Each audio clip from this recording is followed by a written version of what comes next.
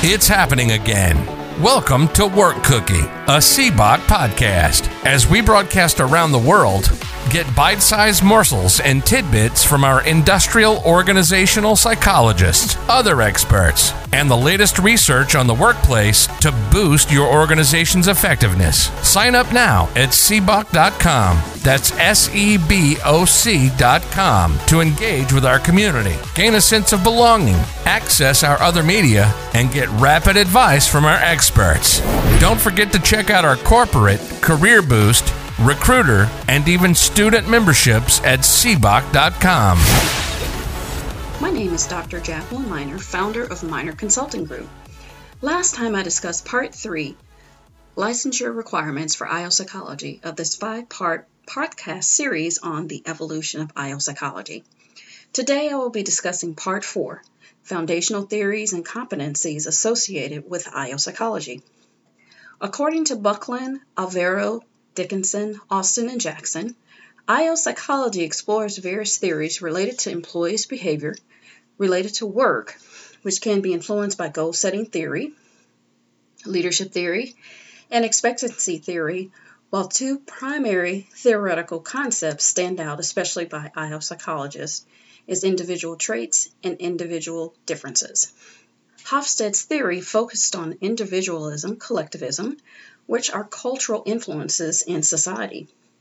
Individual differences were identified by utilizing statistical analysis, mental tests, and measurement tools used to select employees, while focusing on individual traits to identify performance differences with regard to various work assignments. Individual traits can determine a person's suitability to a specific job. Do they possess the necessary character traits or skill set to be successful in this position? Hofstede's theory of individualism, collectivism, examines the degree to which individuals are expected to look after themselves versus remaining integrating into groups. Kurt Lewin also developed the Lewinian theory that showed a direct correlation between a person and their environment by using Galilean models to explain such behavior. It is very important for IO psychologists to possess certain competencies, not only for them to be effective in their work, but to also be successful at their jobs. In order for me to be an effective and successful consultant in IO psychology, I must possess effective scientific research skills, be able to collect data in laboratory or field settings, publish my findings through publication outlets such as journals, reports, or books, possess research design skills, and remain objective through disinterestedness. I must also abide by the ethical standards set forth by the Society of Industrial and Organizational Psychology. Laumann, quoting from the 2002 Ethics Code of the American Psychological Association in his article, "The question of integration and criteria in individual psychological assessment, that psychologists nevertheless take reasonable steps to ensure the competence of their work and to protect clients, patients, students, supervisees, research participants, organizational clients, and others from harm. Science has a common theme that is embraced by all, which involves the approach of understanding, predicting, and control of some phenomenon of interest.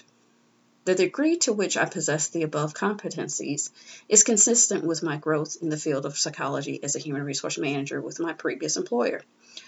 I was tasked with finding out if a supervisor was causing a hostile working environment, not just against one employee, but her entire group.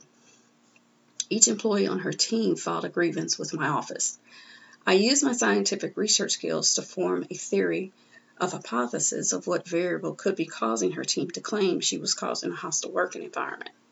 I had to collect data which involved having each employee write a formal grievance and submit it to me after interviewing each employee in person, interviewing the supervisor, apprising her that several grievances had been filed against her, and requesting her to write a rebuttal to the claims made against her, informing each employee on how the investigation process would proceed, and acknowledge that everything would be done to address each of their concerns. I had to really remain unbiased, focusing on following the evidence and relying first and foremost on the facts of the investigation during the entire process. The employee's feelings could not be contributing factors, nor could my own personal feelings for that matter, in my decision to move forward with recommending or not recommending disciplinary action up to or including termination. I followed the necessary steps that finally led to exonerating the supervisor of being accused of causing a hostile working environment, since it turned out the team was just not acceptant of her managerial style. But I did recommend that she receive mandatory sensitivity and management training. Management was grateful that the situation was handled discreetly, no lawsuits ensued, and no additional complaints were filed thereafter. That was actually her first time being a supervisor in charge of a large team. I was reading the article, Psychologists, Managers in Higher Education, the particular case of IO psychology, and found that one possesses 3 types of skill sets that are not commonly obtained through IO training if one is interested in administration, including being concerned with the resources to fund higher education, develop conflict resolution, negotiation, and mediation skills, and individual assessments at the higher levels of organizations. I can understand the importance of having these skill sets since working in human resources requires you to be well versed in conflict resolution, mediation, and negotiation in case the company ever has to go to court.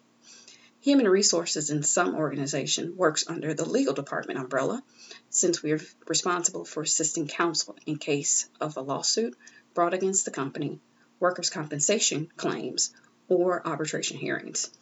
In short, working in IO psychology requires one to possess certain competencies and skill sets that are pertinent to being effective, which adds value to your clients, company, or community. Thanks for listening to this episode of Work Cookie, a CBOC podcast. Don't forget to sign up at cboc.com. That's SEBOC.com to engage with our community, gain a sense of belonging, access our other media, and get rapid advice from experts. Would it be a bad idea to make your most challenging workplace problems go away? Don't forget to check out our corporate, career boost, recruiter, and even student memberships at cboc.com.